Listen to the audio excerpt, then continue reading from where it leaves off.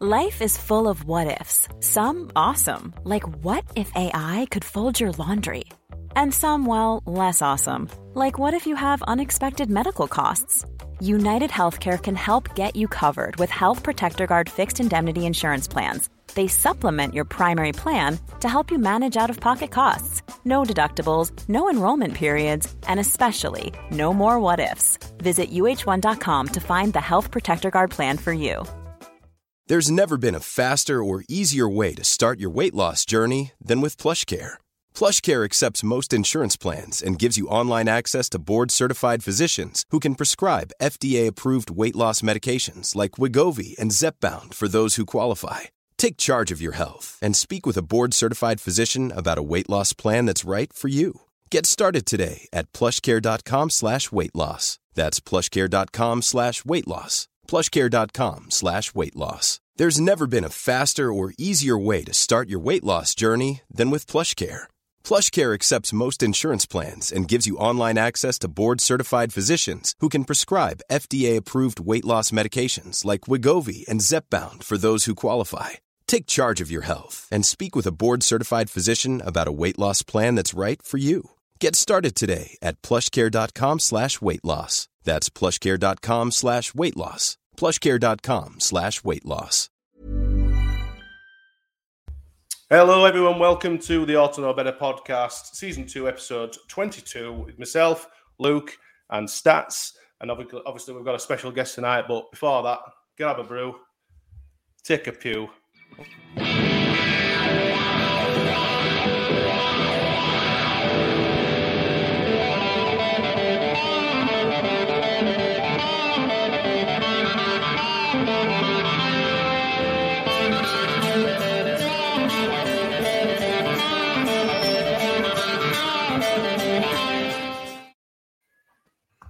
Hello, everyone. Welcome to the show. I suppose we better do the best bit of the show tonight.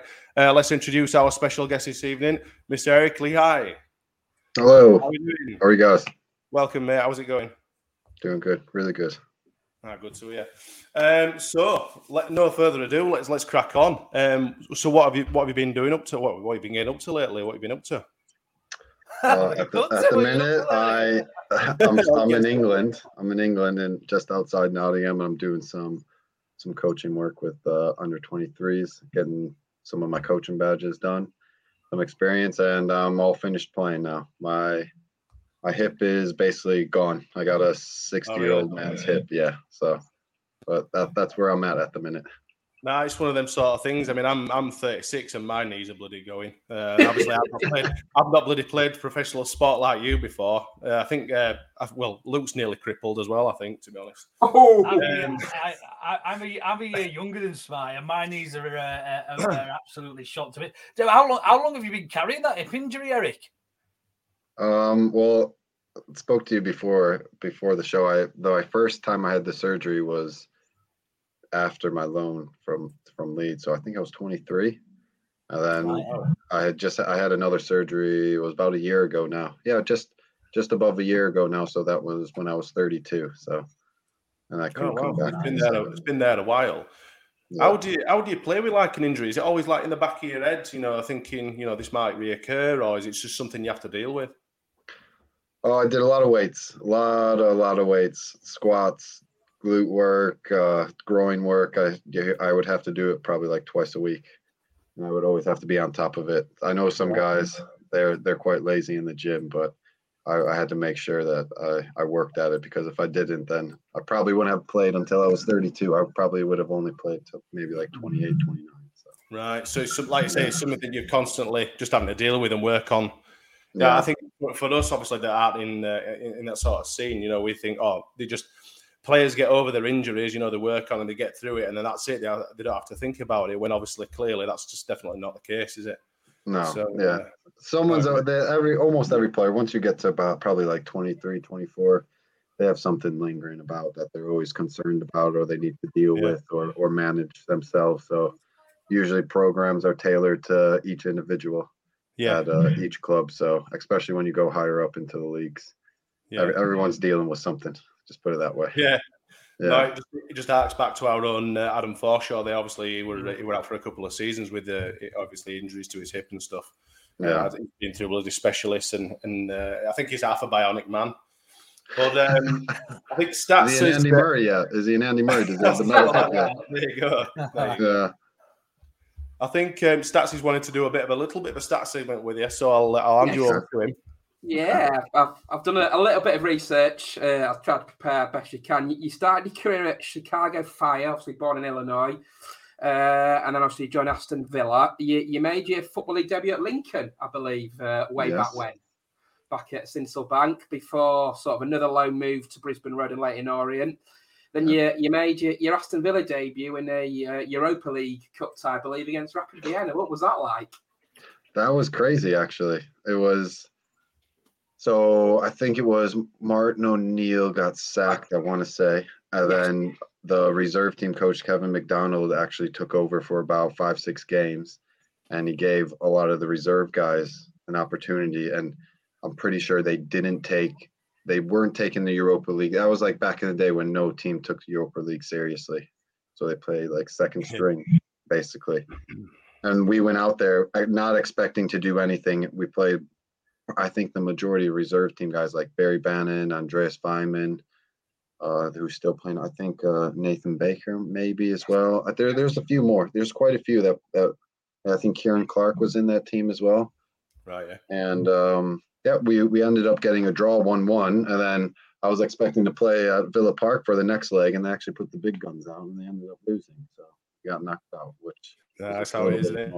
So is what it is, though. And obviously, the late Gerard Houllier obviously came in, took over, and following that, you had obviously a loan move to Leeds United, which obviously we're going to talk about in more depth. How did that loan move sort of come around in the start of February 2011? I played a few games for Villa. I started against West Brom. We ended up winning. And then next game we played Tottenham. We lost. I think we had another game in between, maybe a draw, and then we played Man City away. And I had an absolute disgusting game. I gave away a pen within like 10 minutes, I think. I chopped down, I think it was Balotelli. David Silva, just ridiculous. Honestly, I had the worst game ever. Just put it that way. We lost 4-0. Manager came out, said I had a nightmare. The next day's training, I came into training. He's like, "Oh, Eric, you had a terrible game the other day." Just having a chat with me, I was like, "Wow, yeah." And then I think it was about a month later, I ended up just going out on loan to you guys. So, and I thoroughly enjoyed it, to be fair. So I don't mind playing really bad because something good came out of it. My memory, Eric, just quickly. Sorry, guys, but my memory, I always remember you coming in, and right back was a real problem position for us at the time, if I remember rightly. I think you mentioned it before, Stats. Paul Connolly was out injured. Yeah. And Sam Byram hadn't quite come through yet, so we were sort of in a position where we were struggling for a right back. I remember you coming in on loan. I thought it was longer than the 18 and 19 games you played for us, actually, but you came in and did a proper job in there, and I'll be the first to admit that I was pretty good at that when your contract wasn't made permanent, or when it possibly was. I mean, I'm sure you can probably tell us a little bit more about that. Yeah. So initially the loan was for a month. I think I did all right in that first month. Well, I thought I did. And then it got extended, I think, for 3 months. I played mainly right back. I think I switched over. I think that George McCartney got injured as well. Paul came back for a bit towards the end, and I ended up playing left back, which was no problem to me. But yeah, after everything said and done, I think we missed off playoffs by I think it was 3 points. I want to say maybe 4.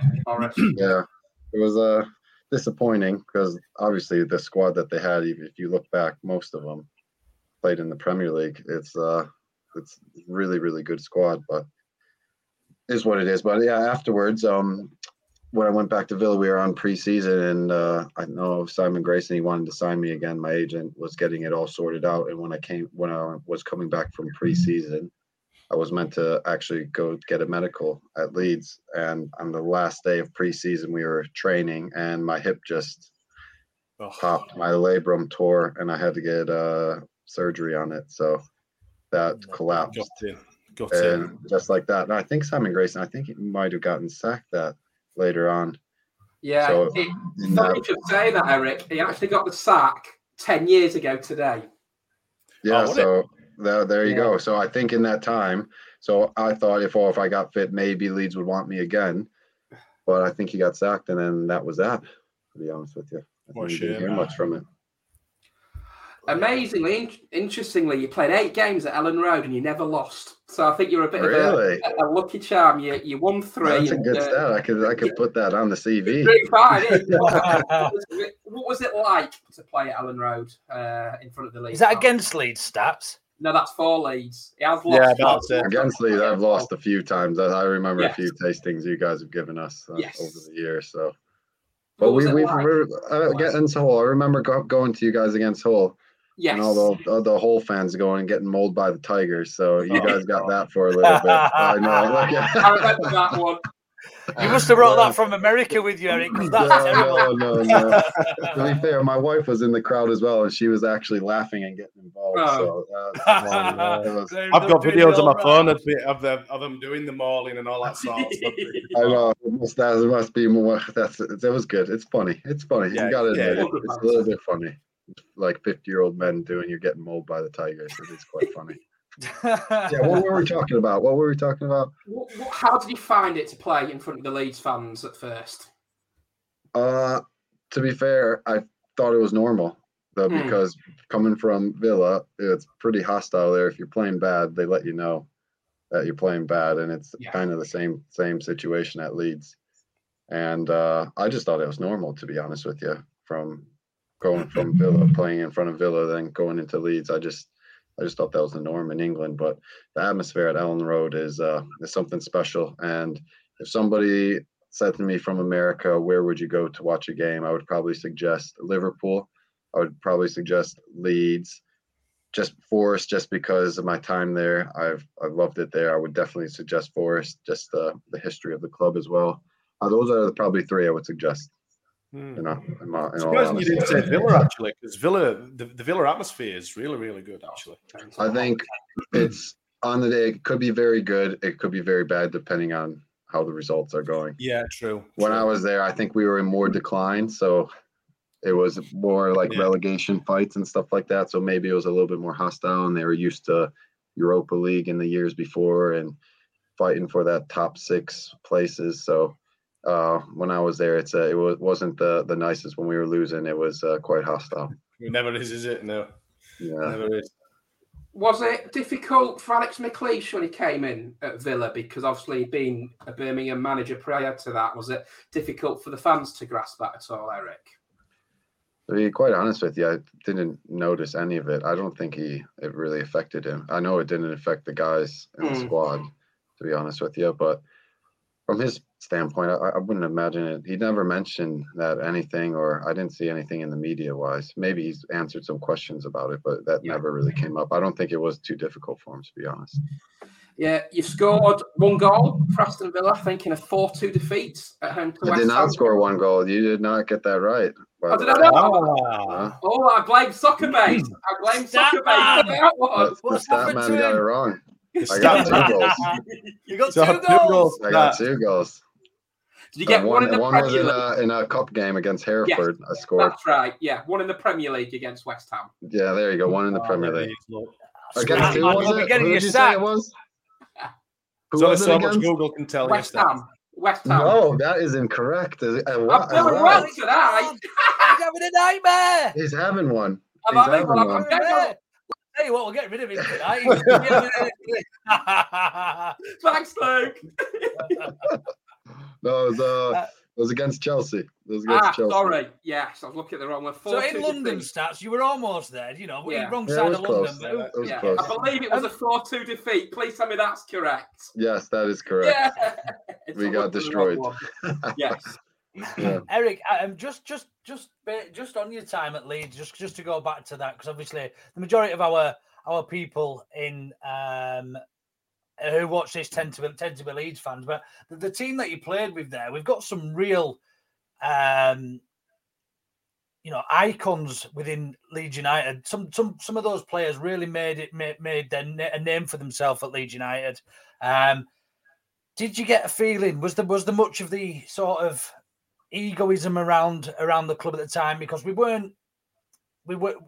still Leeds United. We were still pushing the championship for playoffs and things like that. And but we always just sort of seemed to fall short. Was there many egos in and around the dressing room at the time?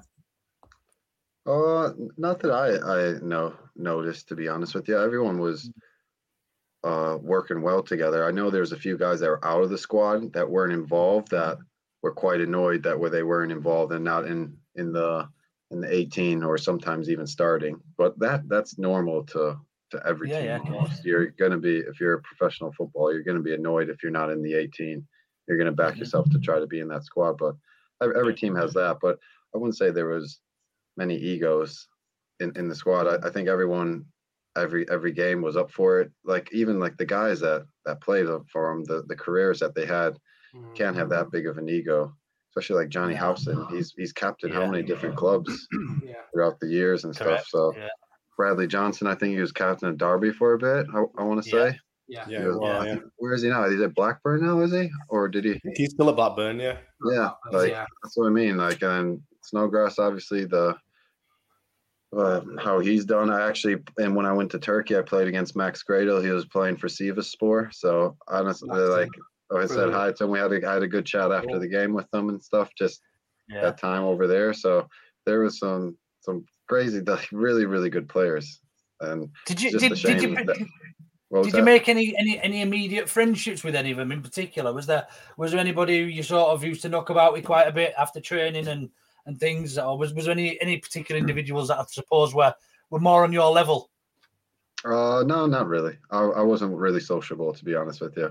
Football was work to me, so I couldn't like take my foot off the gas. So if I couldn't like. To be fair, saying that, I was on loan with Barry Bannon, who I was with at Villa. So we stayed in the same apartment complex. And then that Jake Livermore, we all lived right next to each other. So we would go out and like have food and stuff like that together. But within the squad, like I would, whenever over the years, whenever I played against like Bradley or Johnny or Snodgrass and stuff like that, I would always say hi and just how you're doing and stuff like that. But it wasn't like we're on texting basis kind of thing. If I saw them like right now in the pub or whatever, I would definitely have a drink with them. See how they're doing and see how they're getting on. What was Kasper Schmeichel like to play with Eric? He was a big baby, to be honest with you. Really? Like, we were used to do like old v, not like, I think it was like old v young. And then like the worst trainer would get the bib, and then like a lot of the guys would just give it to him because they would see how he would react, and he would storm. He would lose his head. He hated it. He hated being the worst trainer, but he would never really be the worst trainer. But people would just want to see his reaction, so they would give it to him, and he would storm off like baby. I know it's saying it, but he hated. I think he just hated people thinking that he was, but it was just a wind up. It was just to wind him up. But other than that, he's a good really good goalkeeper. Even at the time there, he was very, very good. I know. He ended up going to Leicester. Did he get sold there, or did he go on free transfer? Yeah, we sold him to Leicester. I think for a minimal fee. I think it was about 3 million, if I remember right. I think it was 1 million. 1 million. But he was a good goalkeeper. He was very, very good. Even back then, you could see he had something in him for sure. Yeah. Eric, we've had a couple of quick questions. I think he's all right, but I think his dad's we can't say the word that we think his dad is, but yeah. Okay, fair enough. It was an old chant that we used to sing, Eric, when Kasper played for us. You probably heard it a couple of times, but it was "You're all right, but your dad's and then it's we won't use the actual word right now, but we used to. I got a story. That's reminded me of a story. So when I first got in, so my first day, what was that? I wore something that was red, and all the guys was like, "Oh, you can't wear red." They're winding me up. "Oh, you can't wear red." Like Manchester United wear red. You can't wear red. Like the fans will absolutely slate you and kill you. I was just like, what? Like you guys are well off it. Like, no, I was just like, okay, whatever. Like, they're all trying to wind me up saying I can't wear red at all, like any clothing or anything at all. I can't wear red. So I don't know if that's still going on for new players, but it was at the time, whoever came in, they would say that they can't wear red. Better dead than red is the saying. Yeah. Some people take it a little bit too far. Yeah, a little bit. Do you guys wear red? I've seen people wearing red hats in the concourse and stuff, and it's been whipped straight off and many times. Fair play. Eric, we've had a couple of questions as we've been going along. The first one is from Harry. Don't know who Harry is, but he's asked, did Eric ever apologise to Patrick Bamford for accusing him of deliberately hurting George Long? The footage showed there was minimal contact and zero intent. Oh, yeah, that was just a wind-up. That was just a wind-up. Yeah, that was just a wind-up because I was annoyed that I think we lost the game. I was just annoyed, so I just thought I would just say something just to wind people up, so. That's all it is. That's all that was. I won't say sorry about it. It was intended to wind people up. So. I've got a question about that actually. Go on. Yeah. Just while we're on that subject. I mean, I know like in previous, like throughout history, I know Paul Gascoigne were one for it, but is there a bit of on-field banter still that goes around? Not as far as I'm sleeping with your missus, like Gazza used to say, but is there still that sort of banter that gets thrown around between players on the field? Bit of sledging. Yeah, there was sometimes. Yeah, there was. There's more. What would I say? There's always a little bit, especially with guys that you've played with or that you know a little bit better. There's always a bit of banter and stuff like that. But sometimes it would get like tasty, and you would start like stepping on people's Achilles and ankles on corners, like. It started, but more so in that sense for me. It was because I would give some, so people, the ones that I found most difficult when they gave it a little bit back. And then to be fair, one of them was that Bradley Johnson. Whenever we played up against each other throughout the years, he would come in. He would sometimes play left wing. I was playing right back, and he's like, "Oh, here we go." Yeah, that's what he would come over. He's like, "Oh, here we go, 90 minutes." I was like, "Yeah, you know what you're getting." I know you're getting on you. It was always a fight and always a battle because they would always shell long balls to him because he was really good in the air and he knew I was up for it. So I just knew it was going to be a tough night. I'll be sore after the game whenever I was up against Bradley. So, no, good. Nice. Was there anybody else in particular from your career specifically in England that you didn't really enjoy coming up against? That was a bit physical, a bit. Got left a boot in that you played quite regular or played more than once, I suppose. In the championship, one of the players I hated playing against. I don't know why. I would always get an early yellow card. I would try to be a little bit too aggressive sometimes. Early yellow card, it would kill me for the rest of the game. Like little things like that. There was that Lua. Do you remember him? Oh, yeah. Maybe. For some reason, I would have bad games all the time. I would get early yellows. I couldn't smash them then. Honestly, he would twist me up. I would always struggle against him. He was the one that I would kind of struggle against. I always seemed to. I was always well up for it as well. I would make sure I do my homework and everything, his tendencies every single time. And he was just, for some reason, I just would always mess up either, like I said, early yellow, or he would just get an early goal. But yeah, that was the main one, I would say. He was probably the main one that got the better of me over the years. No, nice. I've got another question for you. So obviously, I'll run this by stats, but he might have got it wrong based on his performance tonight. I know. How many times has Eric played Bielsa's Leeds United? Or played against Bielsa's Leeds United? We'll see if this is right. Funny you should say that. No, stats. Don't tell us. What is this a question for me? Yeah, I think so. Well, we're going to stats first. I'm going to say how many times has he. We're going to wait until see if he got it right, and then Eric can correct him, like he had to do on the last stats segment. It don't matter. He's gone anyway. He's gone anyway. He needs to feed his gerbil. He's got Amster broadband. I'm trying to think if was he at Forest when I was. I don't think he was. I don't think he was. I've asked this already, and I think he said it was 3. But we'll wait until he's reconnected his Amster to his broadband or whatever. But they were all for Hull, weren't they? That's what I'm thinking. And I got injured at the back end of the season, so I don't think I played. I think it would be 3. Yeah, I got injured back into the hole. What's it like playing against Bielsa's Leeds United? Tell us, what you do to prepare against, a team like as tenacious as that. What's the build-up like? What's the, I suppose, as a whole player and all that sort of stuff. What's the feeling like in the camp, and then what's it like playing against a Bielsa team? I think it was easier for the guys to get motivated to play against him because he was, especially when he was in the championship, everyone wanted to beat Leeds. I know there was a few of the players that I think that Dan Batty, he used to be a Leeds player in the academy, I think, and he ended up over at Hull. He was always well up for it. He was always geared up for it when we would play Leeds. But yeah, it's just the build-up. It was like normal for me. I just prepared in any other way. But I know the fans were well up for it. Away trips were always a little bit better. Home matches, they always got a little bit bigger crowds. So, but I think we had more joy away from home. I think we may have done. I remember that time we got spanked, didn't we? 2019, was it 2020? Yeah, they hammered us. Yeah, I think it was 2-0, but you guys peppered us the whole game, and our game plan was just basically kind of sit back, soak it up, and we had Kamil Grzycki and Jared Bowen on the counterattack. That's right. So that's basically what the game plan was, and it worked. So that was our strength at the time. So and I know you guys with your fullbacks just going all the time. So we knew that we would get opportunities. So that was the game plan, and it worked on when we were away from you guys.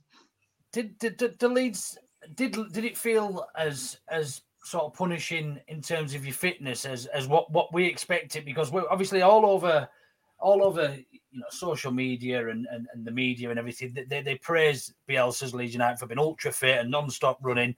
Did it feel like that when you were stood up against your opposite number? Did it think, I'm in for a long fucking day here because they're running backwards and forwards non-stop? I'm knackered. Yeah. What I would say is that you have to communicate more. So we would do the homework, the movements that would obviously, it's probably like the midfield rotation. Well, a lot of the time the defensive mid would either come all the way back in and to make it a 3, or either you would go out and when the fullbacks went forward and then the wingers would come inside. It was, the timing of it was very good from like all the Leeds teams when Bielsa's there. So it was a lot of communication and knowing where to be and when to be at certain times. And with our structure, because we kind of sat back a bit more and didn't press as much, it was a little bit easier. So if we opened up, I think you guys would have opened us up a bit more. But the way that we played, I think it suited us on that night that we beat you guys. But I think at our home place, I think we lost 1-0. I think Roberts got a goal. I want to say Roberts. I think. Yeah. I remember that. I think we were annoyed. I think we at least should have had a draw, if not got something more out of it. And I remember he scored I think it was second half. I want to say, but I can't. The Leeds team, they're always tough because the movement that you made, it was relentless for 90 minutes. So you would always have to be switched on and counter for 90 minutes. Yeah, cool. Stats. Sorry, you didn't feed your German. Yeah. Sorry, something got into the internet, but yeah, 3 is correct. Obviously, you played in the game at Ellen Road at Christmas, I think 2018. Jared Bowen scored 2 goals, and funnily enough, Leeds had just won the last 7 games prior to that. We've never won 8 in the league for a long time, and lo and behold, you come and do a job on us and up on a little slippery slope. And then obviously the following season, I think we beat you 2-0 at Ellen Road. So you've had a bit mixed fortunes. And interestingly, Eric, you've actually played against 6 different managers at Leeds United, which is absolutely amazing, which shows the inconsistencies that Leeds have had until sort of Bielsa took over in the summer of 2018. Are you going to list the managers? Yes. Brian McDermott, Gary Monk, Steve Evans, Thomas Christiansen, Marcelo Bielsa, and Neil Redfern played against all those teams managed by Leeds players. Some start that. That's incredible. Yeah, that's incredible. And playing against 6 different Leeds managers. To be fair, though, that's how it is, though. Like, of course, it's similar, right? A new manager every season, so. Yeah. I don't know. I think it's just kind of how it is. You can't really change all the players, so you got to change something. And it always seems the manager gets shot first. Yeah. Well, it's a lot easier to replace one person than 20 odd in it. You know what I mean? Yeah. So, who was the best player in your time at Leeds and in the Championship? I suppose. Then who was the best player to play alongside? Who did you always have every bit of faith in that if you made a mistake that they'd mop up for you, or vice versa going forward? If you give them the ball, we're going to. I mean, obviously Jarrod Bowen's probably going to be up there for that, but yeah, he was very good. To be fair, he was up there. That Kamil Grzycki, he was up there as well for Hull. Mikel Antonio left me 2v1 all the time defensively, but you give him the ball, and honestly, he was the strength that he had and the pace. He was different class for when I was at Forest. Is that when he were playing in defence, obviously? Because he played as a defender, didn't he, Antonio? No. He played right wing or left wing. Oh, did it? I heard that he'd started out in defence, but yeah. He started right back. He did start right back, but then moved I forward could see that. and then further forward again. Now he's Eric one of moved the top strikers. Yeah, he was good though. If he picked the ball up in space, he was just too strong and too quick to deal with, to be honest with you, for the Championship. And who else? When I first got to Forest, Andy Reid, he was on the ball, just like technically, he was a very, very, very good, really good player. And then who else was a handful? Defensively, I don't know. I had some good center backs. I like playing with, like Matt Mills. I like playing with Michael Manson. We were always rumoured to sign Matt Mills from Forest. There was always that rumour. Every season we were rumoured to. Yeah, he was always a threat. He's in the air. He was really dangerous. He always seemed to find a little space on corners. He was good. He always organised as well. Jack Hobbs as well. When I first got there, he was good to play with. I don't know. I don't have like one that stands out. I just the guys that I seem to just get along with. And I suppose with the players, the teams that you've played for, there'll be quite a broad spectrum of players that, like you say, good quality players and stuff. Yeah, 100%. What I'm going to do is I'm going to hand over to Luke, because what we do normally when we're interviewing people, we give Luke a fast 5 questions. Okay. So obviously, fast 5 questions. First thing that pops into your mind, I'll hand over to mate. You crack on. Yeah. So if you don't want to answer him, you don't have to. You're not under any pressure. Just tell me to piss off. I'll answer. There's going to be some spicy ones in here, isn't there? No, not really. But just to get a bit more of an understanding, if you had to sign for any club at the moment, out of these following 4, who would it be? We've got Villa, Leeds, Forest, or Liverpool. I would probably go Forest. It's expected. It's expected. No, I enjoyed my time probably the most at Forest, and I played the most games there. So to be honest with you, that's an easy answer for me. Of course. Forest to be promoted, or the USA to win a World Cup? USA win a World Cup.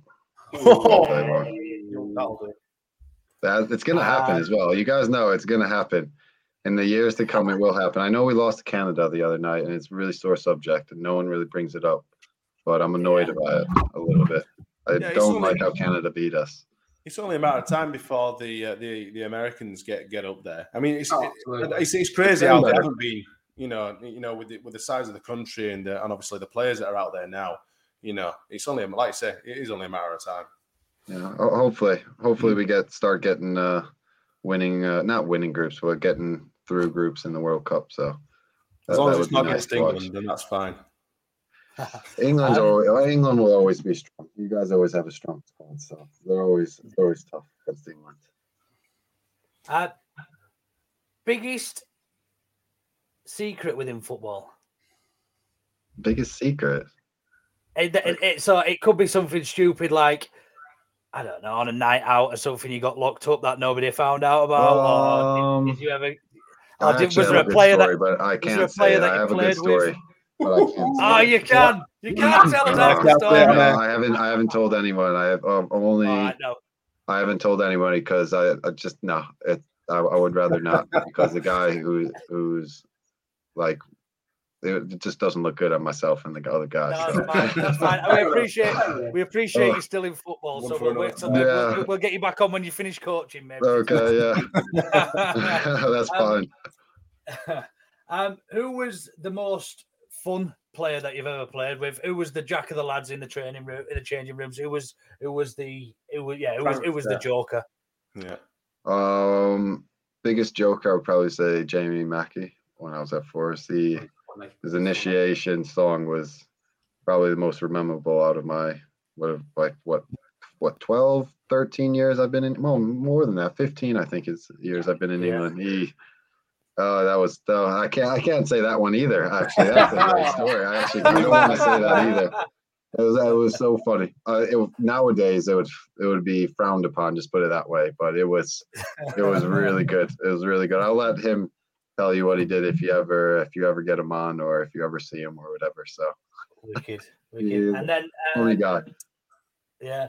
And then the last one is what was your initiation song? And can you give us the first few bars, please?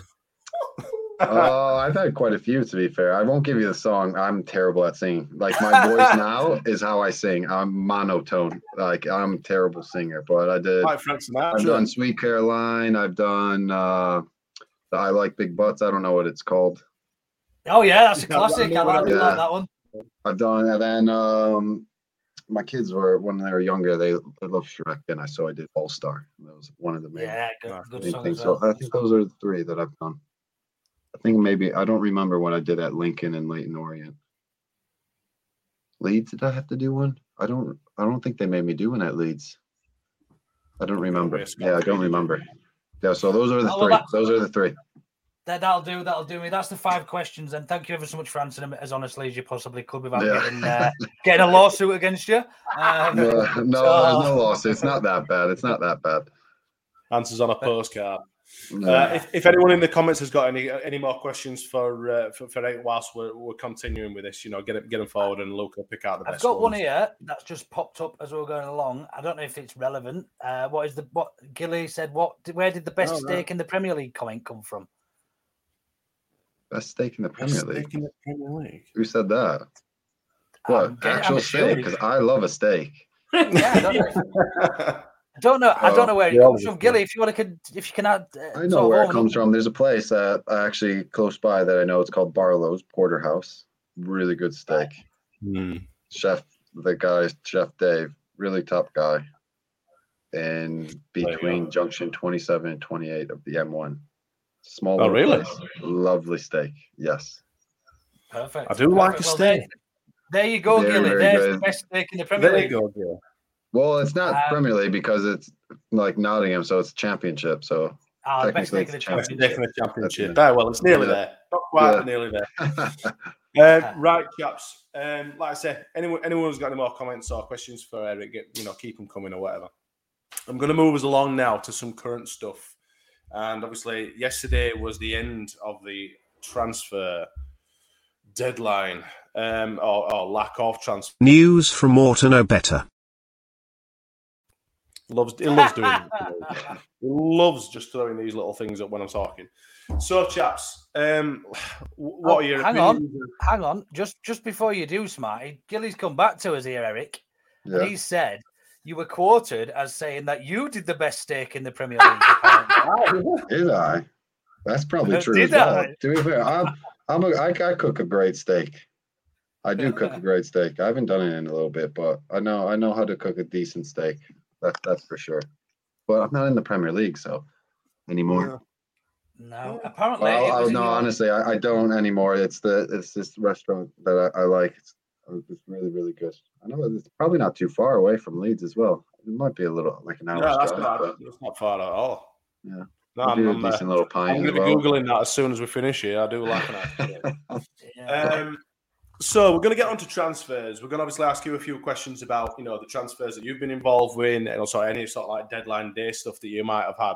But Stats, Luke, I'm going to come to you guys. How do you think our transfer saga has panned out? Thumbs up. Thumbs down. Go first, Luke. Yeah, I think. Yeah, I mean, obviously, it's disappointing. It's disappointing we've not brought in anybody, and I'm sort of quite quite appropriate. We've got Eric here as an American as well, given we were after Aronson, who I didn't know much about. I have to be honest before the transfer window, but after watching a few YouTube videos, he's now my favourite player of all time. That's what YouTube does to you about any player. Right. Yeah. But yeah, look, I was disappointed. I was a little bit disappointed. But having said that, we beat West Ham with a poor squad, a really poor squad on paper, and we beat West Ham.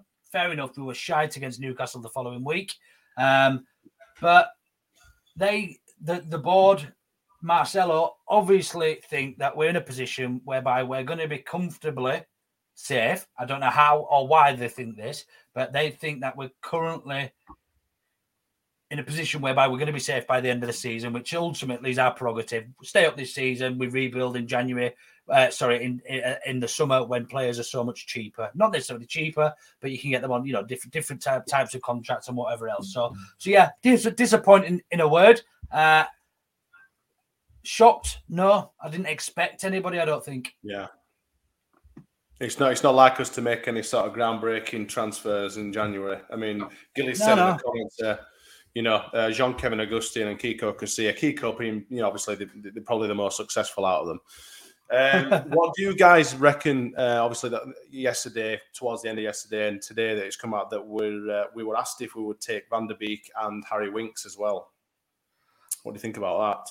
I think it's difficult, isn't it, the January window, because of the way Leeds play, because of the way Marcelo sets the side up, and they need to hit the ground running, basically, and they need to be ready for that game against Aston Villa a week tomorrow. It's always difficult to get players in January, and obviously Marcelo and the board feel that with the players we've got coming back from injury, hopefully Cavan will be a few weeks away, Coops will be a few weeks away, and hopefully Patrick Bamford will get back in once he's fit and raring to go. I think that's probably the way they've looked at it as a board, as a club, and as a management team as well. So I think what we've now got to do, lads, is he's got 17 games left. We probably need, 15 points from those 17 games to make sure we're safe come the end of the season. And as Luke rightly says, I think it's a very key summer because I think there's a lot to do to build for next season, really.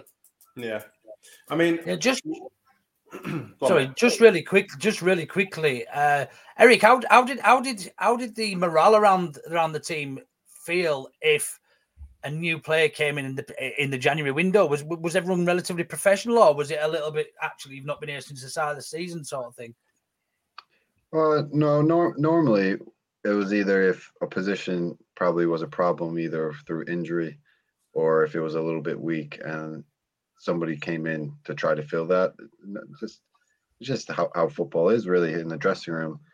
I don't think guys are there. No, it always happens. You always have competition for places. So you're probably, your eyebrows get raised if it's in your position. So I think people will be up for the challenge. They might work a little bit harder if somebody does come in to keep their spot, or they'll think, oh, maybe that my time's up. So it just, as a player, that's what you think. It's always competition for places. So regardless, if you think you're comfortable for the first half of the season in your position, but the club think that you need to get pushed a little bit further, and if somebody comes in your position, some players don't like it. Other players live up to it, and they push a bit harder for it. So it just I think it's a different mixed response depending on the player, depending on where they are, where they sit in their career. I think it's different for everybody.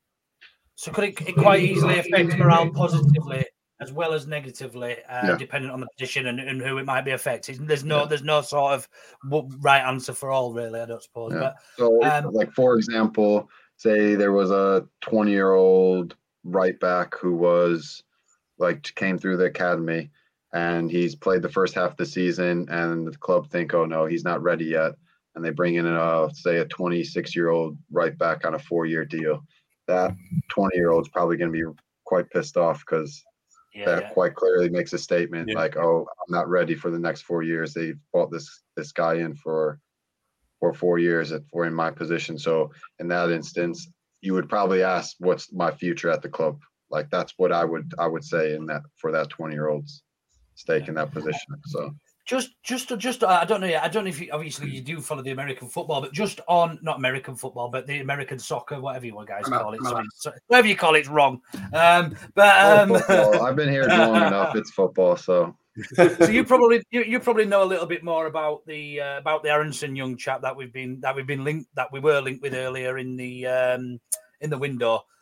Michael Brown's just said here. Leeds' involvement in going after Aronson during this window has alerted other clubs like of AC Milan and Leipzig now showing interest. Is that a danger? And is he really that good? He is a talent for sure. I like him, and all the times I've watched him for the US. So, but like January, I would love. Here's a stat for you. How many successful January transfers has there been? Like for teams? Like. It seems like their players are overpriced. Teams are a little bit desperate, and I don't know. I would love to see how many like really successful players there are that got bought in the January transfer window. I think one of the chaps in the comments just said for us, Lee Chapman. That's definitely a standout transfer. More recently, was Pablo a January transfer? Pablo joined on loan originally in August 2016, then signed an extension after that in January 2017. January is mostly loans, though, especially for for teams down below or teams that are trying to push. They might buy somebody outright, but it's genuinely for loans, in my opinion, at least. Yeah. Just going back to the Van der Beek question, Smarty. Actually, I've been having this.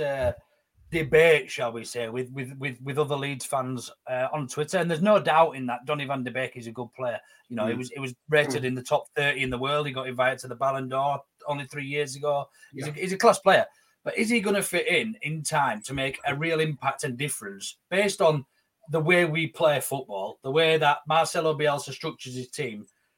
Realistically, is he going to have a positive effect in the next 10 games? I don't know. But clearly Marcelo Bielsa didn't think so we didn't go for him. And if you believe everything you read in the papers, then the more fool you, because we probably didn't even reject him, because I would be very surprised if Man United offered him to us. Yeah. Who knows? Yeah. Just so you know, like agents put stuff into papers on purpose. Of course. To generate interest in their players. So you can't like take everything for what it says in the papers, just so you guys know. That's not always the case, but I've know players say, "Oh yeah, he's put this in the paper just to generate some stuff." So it gets people talking sometimes. Somebody might see him like, "Oh, we need to do something here." So it might that one person that right person that sees it. So by it might not even happen. Nothing might generate from it, but that definitely does happen, and I think it still does happen. Yeah. Well, like you say, it gets the player's name out there, it gets people talking about it, doesn't it? Yeah. I think there was an interview on TalkSport. I can't remember the chap's name. He's quite nice. He's quite a good bloke to listen to, actually. And he says, obviously, with regards to the Rafinha and the Phillips transfer. Simon Jordan. Yeah. Palace owner. There were probably never any sort of inquiries, whatever. It's just the way the transfer business works. A lot of agents, like I say, they put the names out of the players and all that sort of stuff, and they just like to stir the pot, so to speak. But yeah, that's exactly where we're going with the Van der Beek thing. We could have Messi in our team, probably not, maybe a little bit of an extreme, but he's still going to go with Forshaw. He's still going to go with Phillips. He's still going to play his usual team that he would always put out. So it doesn't really matter, like you said, Luke. The book ends with, or the book stops with Marcelo Bielsa. Rad and Otto have been getting some horrible stick over the transfer stuff, direct messaging or direct tagging of tweets and all that sort of stuff. But at the end of the day, it's Marcelo Bielsa who's got the final say on every sort of transfer. Mm-hmm. So, if anyone's got a problem, I suppose they really need to direct it towards Marcelo. I'm not encouraging that, by the way. No. He'll have everyone outside his house. He'll be stood there with good Yeah, people will be waiting outside Costa in Wetherby for him. There'll be a little lynch mob. But yeah, like I say, the buck stops with Marcelo at the end of the day. I've no doubt that there were players probably offered to Bielsa, like we say with the Van der Beek thing. But I think the argument is his system and his ideologies and all that sort of stuff. I think the argument that comes from our fans, Smarty, is that if they're better than Tyler Roberts, then we should sign them. Now, that's all good and well. They're probably more talented footballers. There are a lot more talented footballers out there than Tyler Roberts. However, is there anybody that is going to be able to play at our pace and expectation and know how we play? That's going to be able to come in and make an immediate impact. That's not going to cost us all that much money, because you look at Dele Alli, he's going to end up going for £40 million. He probably hasn't played a decent game of football for Spurs for 3 years. Do you know what I mean? Yeah. So, the January transfer tax is all, I mean, let Lampard deal with it. He seems to us, thinking he's going to. And I hope he fails. I liked Everton, right? I liked Everton, but I hate Frank Lampard, so I hope he fails and takes them down for the first time in their bloody history. You mean Frank Lampard's Everton, don't you? Frank Lampard's Goodison Park, who play Frank Lampard's Derby, Frank Lampard's Everton, Frank Lampard's fucking whatever. He's not. He's not. Why don't you like Frank Lampard? What did he do to you? He's shouting out changing rooms, Eric. I don't think it was Frank himself. I sat in your change rooms. You dislike me as well. No, Shat on the floor. Shat, not sat. Shat. Okay. Oh my! I thought you said sat. No. Well, I did before a game, but that was in the toilet, so I was not on the floor. Yeah, no, I didn't spray, but I definitely flushed it. We'll let you off then, but the story goes, Frank Lampard's Derby County left a bit of a mess of our changing rooms after the semi-final, was it? Yes. Yeah. Semi-final of the playoffs a few years I can't believe you guys lost that game. Oh my god! Oh, don't, Eric. We don't need that. We're here now. We're here. I'm sorry. I remember that was an intense game. I can only imagine for you guys. Wow. I was sat there watching them. I mean, I sit right near the away end in the south stand, and I was sat there just literally just like I had the 1,000-yard stare. I was just completely gobsmacked about what had happened. The complete collapse and everything. I would just like, what the? I had to be turfed out by the stewards because I was just sat there with my head in my hands thinking, what the hell have I just seen? And then that was it. Yeah, we've had quite a generic question here, Eric, from Emmy Lou. I think this is your missus, it starts. If you could go back and start your career again, what one decision might you change and why? Oof. Well, someone's asked me this before. If anything that did I regret in my career, and I don't think I would change much. I really enjoyed it, to be honest with you. There's not much I would go back and change. I know before I moved to Hull, when I signed on the day, West Brom came in for me, but I enjoyed my time at Hull, so I wouldn't have changed it. So maybe it could have been totally different. If I didn't have my hip injury, I could have been maybe a Leeds player for a year, then got binned off, or I could have played there for 5 years and done all right. Yeah. So like little things happen that, but I don't think I would change much. The only thing I would probably change is I moved away from home when I was 14, and I never got to play with my brother that was in the same, like in the US, you played in a school team, and I never got to play with him. And I wish I had at least 1 year playing with him. So, but that's the only thing I would change, probably. If you could offer an 18-year-old Eric any piece of advice, what would it be?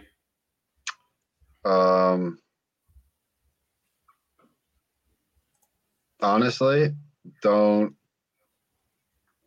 I want to word this correctly. Yeah. Don't give a shit what other people think of you. Learn that quicker. Advice. And that obviously just not footballers. That's bloody everyone. Yeah. I would probably say it took me a while. It took me about 2.5 years when I first came over here to get that mentality. But I wish somebody told me that earlier. Do you think things are getting consistent? Well, not getting consistent a bit, but a lot worse with the amount of people on social media and things. I mean, I know we're not talking sort of a lifetime ago when you came over, Eric, but things probably have magnified over the last few years. I know you've recently retired. We'll come on to that actually, I suppose, what you're actually doing now in a moment. But do you think another battle for players to deal with. It's all good and well hearing somebody shouting on the terraces, "You shit," or you've not been good tonight. Go get home and have your Horlicks and all that bollocks. But like, to actually go home and then switch your laptop on or your mobile phone and just see constant battering, it's not what it used to be, is it? Do you think that's difficult for players to deal with? Yeah, I would say so. I don't know if clubs do, but I honestly they should have some sort of like media training almost, as in like support, not even like training, like a kind of like a support in how to deal with it, because you could play your game, whatever, you get the abuse off the people when you lose, the fans, normal. That's just how it is. You've not done your best, or if you have done your best, like fair play. But you constantly throughout the week you'll get abuse. So you're shit, or leave our club, or blah blah blah. It does affect people. For me, the statement that I just said, like that's how it was. For me, I didn't care at all. I knew what it was on the pitch, and the work rate that I put in. I didn't really care at all what people said about me. But I know other players look at it and it does affect them. So I don't know if there is a way forward for even for clubs, just for someone to either talk to or like some support, because it gets bad. I know when fans want players out of clubs, it kind of escalates quite quickly to getting quite nasty. So I don't know what the answer is, to be honest with you. It's social media is always going to be there. They're not really going to regulate it, I don't think, too much. Like, how can you regulate it? But I don't know. I honestly don't know the answer. It's just something. We've had that discussion. We've had that discussion, haven't we, Smite, on here about how do we sort it out? How do we regulate that? I mean, the amount of racism and various other issues, not just racism and issues, but the actual targeting of abuse that players have, not just players, but anybody who goes on there and has an opinion. Some people just literally, some people have taken their own lives because of it and whatnot. It's just something does need to happen, and I think you're quite right there. I think it should be the football club's responsibility, because they're the ones with the money, with the infrastructure, and they've got the media training, they've got the social media experts working for the club, putting tweets out and things. There's no reason why the clubs individually couldn't regulate it. They could probably do it through like the academy stage, maybe. So when the guys are going to, so maybe not at the professional level, but just say this things that could happen. And if you get to that next level, that probably will happen in the do's and don'ts. I think they do that, but I think they probably might need to highlight the abuse that could happen on there, and then how steps to deal with it. I think there probably is some. There's got to be, right? There has to be. You'd think? Yeah, so. I imagine there is. Yeah, I think there is a fair bit. We've noticed things like players, tweeting specific things, especially the foreign lads. What was the famous one? Tweet something like. What was the famous tweet that was tweeted out by? Oh, it was an Everton. It was Victor Anachibi. Tweet something like, "Poor, good effort today, lads, but thanks for the fans for travelling in." Copy and paste. And the first line read, "Say something like." I've not seen that. It's funny you all say that, because we had an example with Matthias Klick, who has been, in my opinion, one of the best players over the last 4 years, certainly under Bielsa. He got some horrible, horrible abuse after the Chelsea defeat back in December, and he deactivated his Twitter. Now, I'm all for on people having opinions on football. They shouldn't be acting players on social media. There's no need for it. And what Klick has done at Leeds is nothing short of remarkable.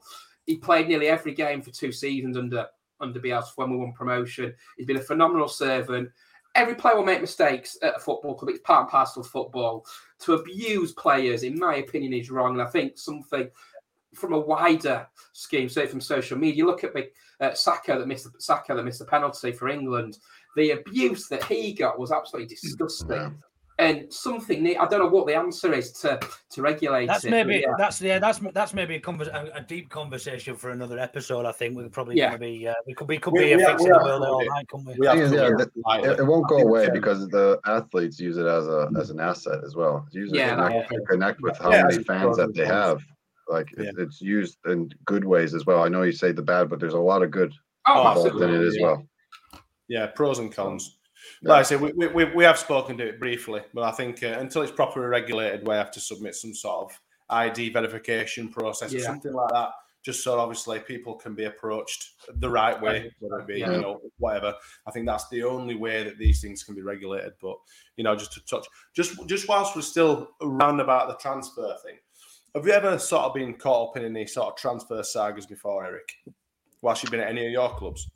Oh, no, I've been free agent most of the time. I think Hull bought me for a couple thousand or a couple 100,000, I think it was. I don't even know. It was an undisclosed fee, so I don't even know how much it was. But I was always a free transfer, so I was never involved. You were told and you don't even know how much it was for? No. That's crazy. I don't know. I know how much I got paid a week, but I don't know how much the clubs exchange for each other. I'm going to ask that. They should, but I'm at Forest now, so they should. There should be some sort of record. I'm going to ask somebody about it and try to find that out. Those are the two things. I'm going to find out about the social media thing, see what they do, and then I'm going to find out how much they got from me. Well, you don't have to tell us about the fee, but if you'd let us know about how they handle all the social media side of stuff, if you just give us some we can kind of get it. I think there is something in place, especially for like the academy lads. But we keep on going back to it. Sorry, I'll if I find something out, I'll let you guys know. Just on that then, Eric, because obviously that's part of what you're doing now. Do you want to tell everybody what it is you're up to now before we let you shoot and stuff?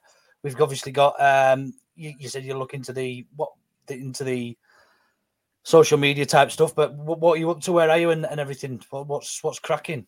I have a UEFA B license. I'm doing some coaching with under 23s there. I'm just getting some experience because this is probably my first. Obviously, I just retired, so sorry.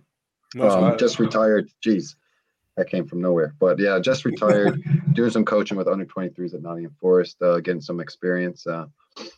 Just seeing how it all is, the different side of from being a player, how it is being a coach and bringing up the next generation. I think I have a bit to give back to the game. I love football. I love being a part of it, and the experiences that I've had as a player, I think I could pass it down to the next generation. So, do you have a coaching style? Would you say are you a Mike Bassett type, or I think I'm going to be quite direct at first, just loud, and really know how Americans are, a little bit loud, a little bit too much. Like, I think I'll be like that, but I want to tone it down a little bit. So, but we'll see. We'll see where the journey takes me. I'm doing baby steps now, down on the bottom of the ladder. Again, I'm going to have to climb it. So I got to relearn everything and just see how everyone else does it, because I think with coaching, and it's just about like sharing, and I don't know if one person does it better than the other, because there's so many different ways to coach. So one way might be good for somebody's team, and another way might be good for another person's team. So just got to take what you can in the little bits and implement the good to all the players, especially with the academy setup. They soak up so much information, and it's good seeing them. Like some of the guys that played in the first team, and it's just like, and sometimes they come back down to train with us, and it's just like, oh, well done, and you can see the smile on their face. And I remember being that young and being that player. So it's good. It is rewarding, even in the short period of time that I've been doing it. It is very rewarding. Just on that then, Eric. Well, we've had one last question before we let you go. I think if that's all right, everybody. I know we're pushing for time, but it's quite relevant. Is the question? It's actually come from one of the other members of Ought to Know Better. With you going into the coaching role, and from a player, who was the best coach who you played under, or who's going to probably have the biggest impact on you as a coach moving forward? I got asked this by the PFA, and it's actually, they put through their eyebrows up at it, but it's a guy called Kevin McDonald, who was at Villa. I know he's been in the media about bullying. I think there was a player back in the day who became a lawyer and ended up saying that he bullied him. But from my experience, I would take all the good from him, because I wouldn't be chatting to you guys at all if it wasn't for him. And I'm pretty sure if you talk to most of the guys in my reserve team, which most of them are playing, I could rack them off right now if you want to. I think a lot of them would say the same thing, because the way he coached made me into basically a man, and how to be a professional footballer. I would say he was a massive influence. If I didn't go to Villa at the time, I don't know if I would still be, if I would be coaching right now. Basically, I think I would probably be. I would have ended up back in the U.S., probably forgotten about, out of the game by 26, 27, to be honest with you, if it wasn't for him. But being at Villa and having him, he was a massive influence on me. And I'll take a lot of his coaching styles into what I'm doing as well. It's weird how people like that influence you. Obviously, as a young man like you, I take it none of your family came over from the States with you when you moved over. No, yeah, it was just me. So a young chap like you know coming over to a weird country full of people with brown teeth and all that sort of stuff, smelling of tea. You know, you've got to take those sort of, you're going to, like I said, those influences from those sort of people are going to leave a mark on you for the rest of your life. So that's great to hear that. It's good. Yeah, I'm in the process as well of. So I'm just calling people that have good influence on me. So I've been reflecting after I've done playing, and over probably the next year or 2 years, I just want to call people that had a positive influence on me and just kind of just say thank you, either if it's on the phone or a chat. And I think at the time, I didn't probably say it because I was so engrossed into like what to eat, next training session, be ready, next game, be ready. I was honestly so engrossed in it that now that I step back and I'm done, there's a lot of work that probably went into me being how I am now, and a lot of work from coaches and my family members. They already know. I've already reiterated that to them, but there's a lot of people I need to contact to say thank you to. A bit like a modern day "My name is Earl." Yes. Yeah, kind of thing. Yeah, I guess kind of thing. Maybe not all the way into that, but like today, actually, I called Nigel Atkins just to say, because he brought me to Hull. I just had a brief chat with him to say thank you and stuff, and how he had a positive influence on me. So just like little things like that. I don't know if he would appreciate it, but I think he would. I think you might just think, you know what, that's all right. That I had that, he had that influence on me. So I think it's nice for me to say that almost kind of thing, and it's good to show that appreciation almost. Yeah, I've no doubt that he'll probably be ecstatic to hear that from you, a professional such as yourself. We've got you may know him, you may not know him. Simon Johnson's part of our pod. He played for Leeds and Barnsley and a few other clubs. And he's always said, since he's retired, he's got his own academy set up and all that sort of thing now. But since he's retired, he's been able to reflect on his career. And like I say, people who have influenced him and the friends he's made and the pros that he's played with and all that sort of stuff. And it kind of, you kind of not relive it, but it takes a while for you to kind of understand exactly what you've been through. I mean, from obviously being 14-year-old or whatever, you've been in and at it at football and met so many people, different, from different backgrounds, across a massive career. So yeah, it's good to hear. I've no doubt that he'd be absolutely ecstatic about doing that. Just quickly, Smarty, can we use Eric's prediction for the fans' prediction this week? Do you mind? Next week. It's next week, but Bremner's Ghost won't be happy. But yeah, let's do it. Let's do it. Starts who we got next week? Is it Villa away? Villa away on the Wednesday night. Yeah, Villa away. No. Eric, that's the question. Auto know better predictions. So we'll start with you, Eric.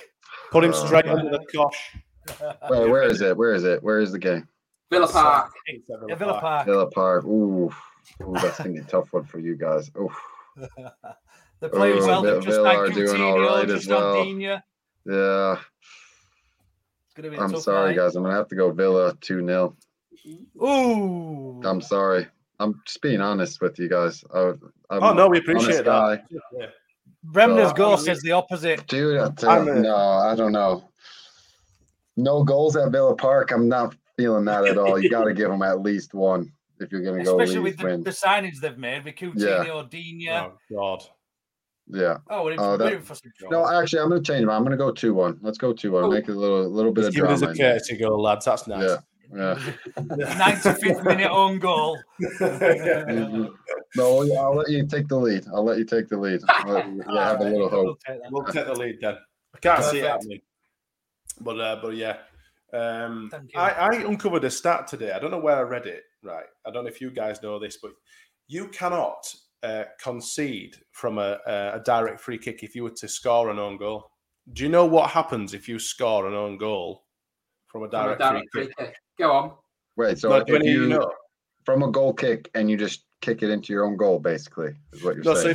So say Leeds had a free kick on the outside of Villa's box and Rafinha decided to score an own goal. Do you know what the action is after that? Do you know what's given? Penalty. Kick off. Nope. Drop ball. Go on then. Nope. It should be a drop ball, but it's not. It's actually a corner. A corner to the opposition. Honestly, why isn't it a goal? I found that out today. I'm like, fuck off. Why can't you score an own goal from an indirect free kick though? Because I don't know, but the laws cover all sorts, don't they? You know, anyway, cover everything. But that stupid bloody rule. This is one of Snyder's. No one likes refs, so that's just. It's probably came from VAR.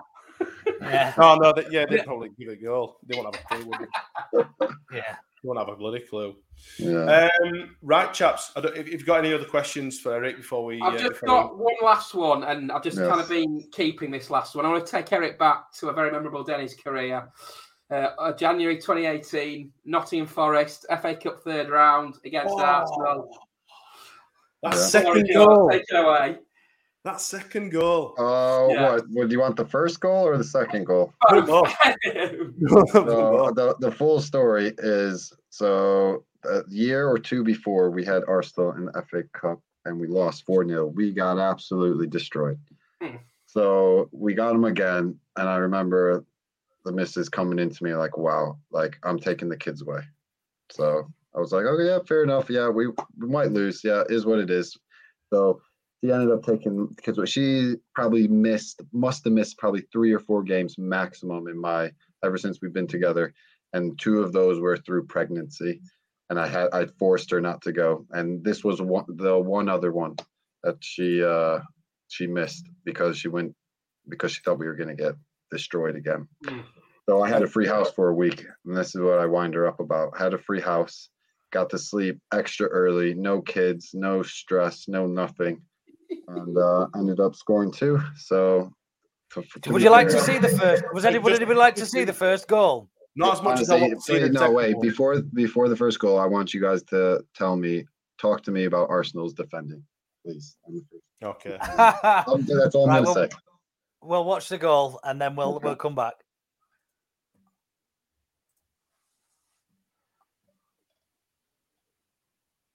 This is the second. No, this is the second look. That is a second. Belter. Sorry. What an absolute belter that is. Chested in, bit of a stumble. Unreal. Yeah, that was a good one. That was the best one I've scored. That was a great finish. That was memorable. That's the best ever. I'll try and find the first one. I think I've got it actually. But yeah, like there we go. Yeah, let's just pause that. The first one's really like You might have to pause it. Maybe not this one, but once the replay goes. Tell me when you want me to pause it. This is the header, isn't it? Header at the front post. So you can't really see it there. Let it go to replay. Let it go in the replay. There it is. They're just ball watching. Wait. So on the angle, just have a look. Once they show it again, I think they do a different angle. I keep forgetting you played with. Is that Mike Cash? Yeah. Yeah. There's Arsene. Oh, he's fuming Arsene, isn't he? Yeah. So hold it there. Oh my goodness. That defensive line there. The defensive line is at the 6-yard box, and their wall is probably like 2 yards out. And Kieran, he always used to shoot. And I thought, I'm just going to get in front of the goalkeeper. Right, That's it. Wow. There you go. From the horse's mouth. But still, as much as well read as that first goal was, that second goal was an absolute peach. You guys know I got a dog after that as well, right? You know the story about it.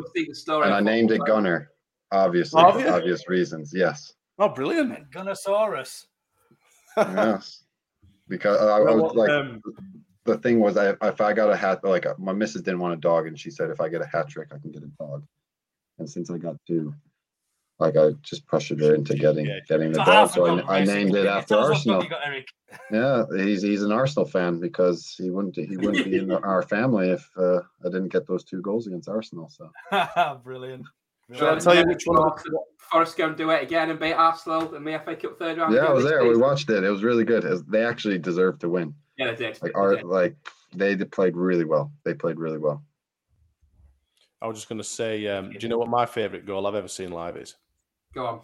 Souleymane Dakara versus Forest. And Eric played in the game. Did I? Get it up. Get it up. Get it up. Let's go. Let me see it. Get it up. Let me see it. Have you not seen this goal? I'll remember it. I don't remember much. This is one of my favourite goals ever. Let me get it up. I remember everyone in the if I get skinned here, it's going to be... They didn't do the yes thing. It was just like a... It just erupted. Unreal. What an absolute belting finish. Have you got it? Can you find it or no? Yeah, I've got it now. Okay. Are you ready? Yeah. When's this? 2017. Oh, that was our relegation year. Oh! Wow. Finish that. What a goal. My God. I remember that. That was a ridiculous I remember we that. lost that game quite handsomely, didn't we? Oh, God. Yeah, 2-0. Yeah. I think that was the season you beat Ipswich on the last day of the season. Oh, my, that was stress. Oh, you don't want to be a part of that. Yeah. That was a bad day. Can we see that one again from this angle? Oh, yeah. This is where There's Eric. Is that him? There he is. Yeah, I'm back post. No, it is. Oh, is it fun? Why have you come off the line, Eric? In fact, no, I'm there. I'm number 2. It's Eric that's got his hands on his head when it goes in. I always remember that. Yeah, you just go like, oh, shit. What a finish that was. That's unbelievable. That's better than the chest volley. No, I don't know. No, that is because that's first time. That was. But yeah, that was a good goal. But yeah, no, that second goal, yeah, mate, fucking unreal. Absolutely unreal. I didn't score many, but I'm glad I scored that. No, definitely. and against Arsenal as well. Yeah. Right then, chaps. Unless there's anything else, No, we'd like to thank you, Eric, for coming along and taking your time out to come and speak to us. It's been really no problem. I enjoy doing this stuff. So you never know, we might try and get you on again if we ever play Forest in the future. We might try and get your thoughts on the game. You know, we'll see in a cup game or something like that. Yeah, hopefully. No, you never know. Forest are kicking on. I know they had a little hiccup in the week. You never know. Do you know what? Sneak into those playoffs. I think, rivalries aside and all that sort of stuff, teams like Forest should be in the Premier League, 100%. Teams like Forest and I won't say Derby. Fuck Derby. but yeah. Derby might not exist by the end of the season. Well, that is true. With any luck. If you believe in God and all that sort of stuff. Well, yeah. No, thanks for joining us. Everyone else. Cheers, Eric. Pleasure to meet you, mate. Thanks for having me. Thank you. Really enjoyed it. Pleasure. Cheers, mate. Thanks a lot.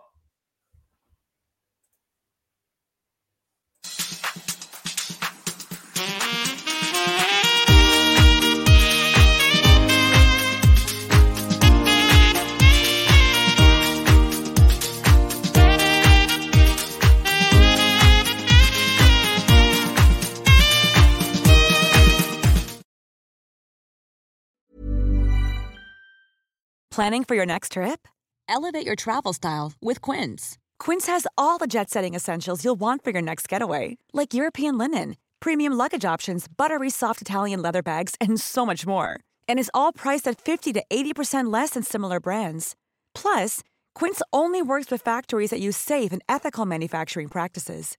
Pack your bags with high-quality essentials you'll be wearing for vacations to come with Quince. Go to quince.com/pack for free shipping and 365-day returns. Want to get a chiseled look in the jawline? Sculpt and shape your jawline with added volume from Juvederm Volux XC. Juvederm Volux XC is an injectable gel specifically designed to be robust enough to improve moderate to severe loss of jawline definition. And it is the first and only hyaluronic acid filler approved for the jawline. Add volume to your jawline for a chiseled look with Juvederm Volux XC. For important safety information and to find a licensed specialist, visit Juvederm.com Juvederm.com. That's JUVEDERM.com. Not for people with severe allergic reactions, allergies to lidocaine, or the proteins used in Juvederm. Common side effects include injection site redness, swelling, pain, tenderness, firmness, lumps, bumps, bruising, discoloration, or itching. There's a risk of unintentional injection into a blood vessel, which can cause vision abnormalities, blindness, stroke, temporary scabs, or scarring. Talk to a licensed specialist to find out if it's right for you. Visit Juvederm.com. That's JUVEDERM.com. Thank you for listening to another Auto Know Better podcast, the independent Leeds United podcast. You can engage with us via our socials on YouTube and Twitter at the address @AutoKnowBetter with your thoughts on the show or subjects you'd like us to discuss. You can even join us live and have your say while we're recording on our YouTube channel for the main weekly show and the Baradi and Coke Aftermatch podcasts. We have 3 years' worth of content you can listen back to, from interviews with former Leeds players and managers to Hollywood stars. Maybe choose carefully which match reviews to check out though. Remember to subscribe on whichever app you choose to follow us on.